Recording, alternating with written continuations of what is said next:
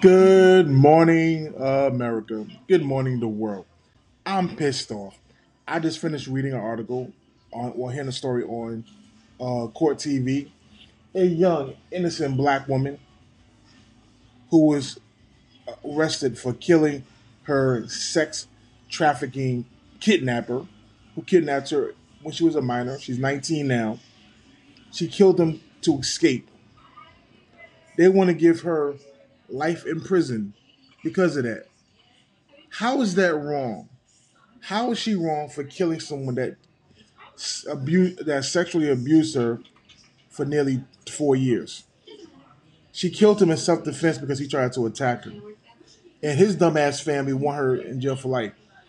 No, honestly, I don't care what race it is, who it is. There's too much sex trafficking going on in this country. If you need to do that to kill, to get away from your sex trafficker, baby, do what you got to do. Save your life. Do you feel it's wrong for a woman, even a male, to kill their sex trafficker in order to escape? They're being beaten, tortured. Hey, I want your opinion. This is your boy J5, Bad Boy Radio. I want to know what's crack a lacking. Hit me up with your opinion. Peace.